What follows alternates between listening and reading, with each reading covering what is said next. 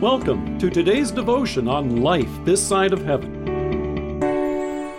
The Word of God from Mark chapter 1, verses 21 to 22.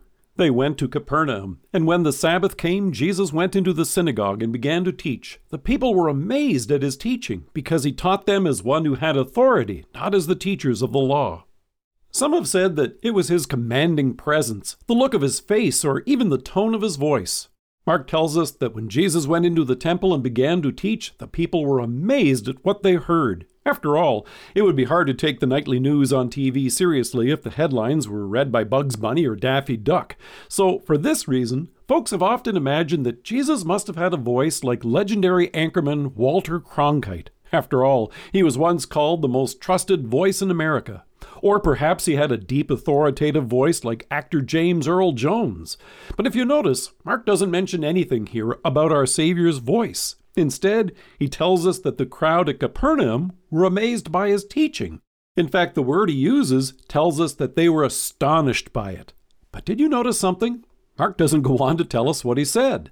So our imagination may move quickly from what his voice may have been like to what he may have told them that day. However, the reason Mark doesn't tell us what Jesus said specifically this day is because it's the same thing that Jesus would go on to teach throughout the gospel, and which he continues to teach us in his word this very day. But before we get to that, it's worth noting that the apostle assures us that the one thing that was different was that Jesus didn't teach as the teachers of the law. For the scribes, talking about God involved theoretical discussions and even name-dropping what other famous teachers have said about him. But for Jesus, this was more than a subject to be taught, a discussion for debate, or a philosophy to be learned. God himself was announcing salvation.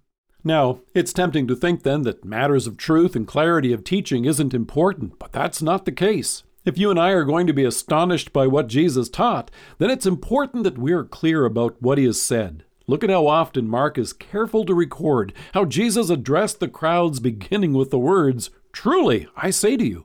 Today is Groundhog Day, and I'll admit I love to hear each year how the folks in Punxsutawney, Pennsylvania gather at Gobbler's Knob to coax Phil the groundhog out of his burrow in the hopes of determining if he will see his shadow and if there will be an early spring. You know the story. However, did you know that according to the folks at the National Oceanic and Atmospheric Administration, Phil has only been right about 40% of the time? Mark wants you to know that what our Savior says is not a matter of probability. What he has announced is true and absolutely certain, not only about what has taken place, but also what's to come. You can count on it. So, what is it that's so astonishing in Jesus' teaching even today? It's this: God forgives our sins. That's important news for all of us as we repent of our sins, including those which give us sleepless nights, and confess them to God. Jesus has the authority to announce this good news of mercy, since it was the Father who sent him with this message to proclaim. The amazing thing is not simply that Jesus has done all this, but that he has done all this for you. The Father sent the Son to accomplish your salvation, and by his death he has atoned for your sins, each and every one of them. In hearing and believing this news, you have the very forgiveness he brings.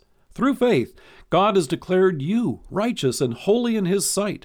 And in our Savior's resurrection, he has promised that you shall rise to everlasting life. All of heaven and eternal life with our Savior stands before you. This is more than simply another subject to hear, like something you hear in school or read in the paper. It's an astonishing and authoritative announcement from God himself. And it's for you. Let us pray. Loving Savior, thank you for teaching me this amazing good news. Amen.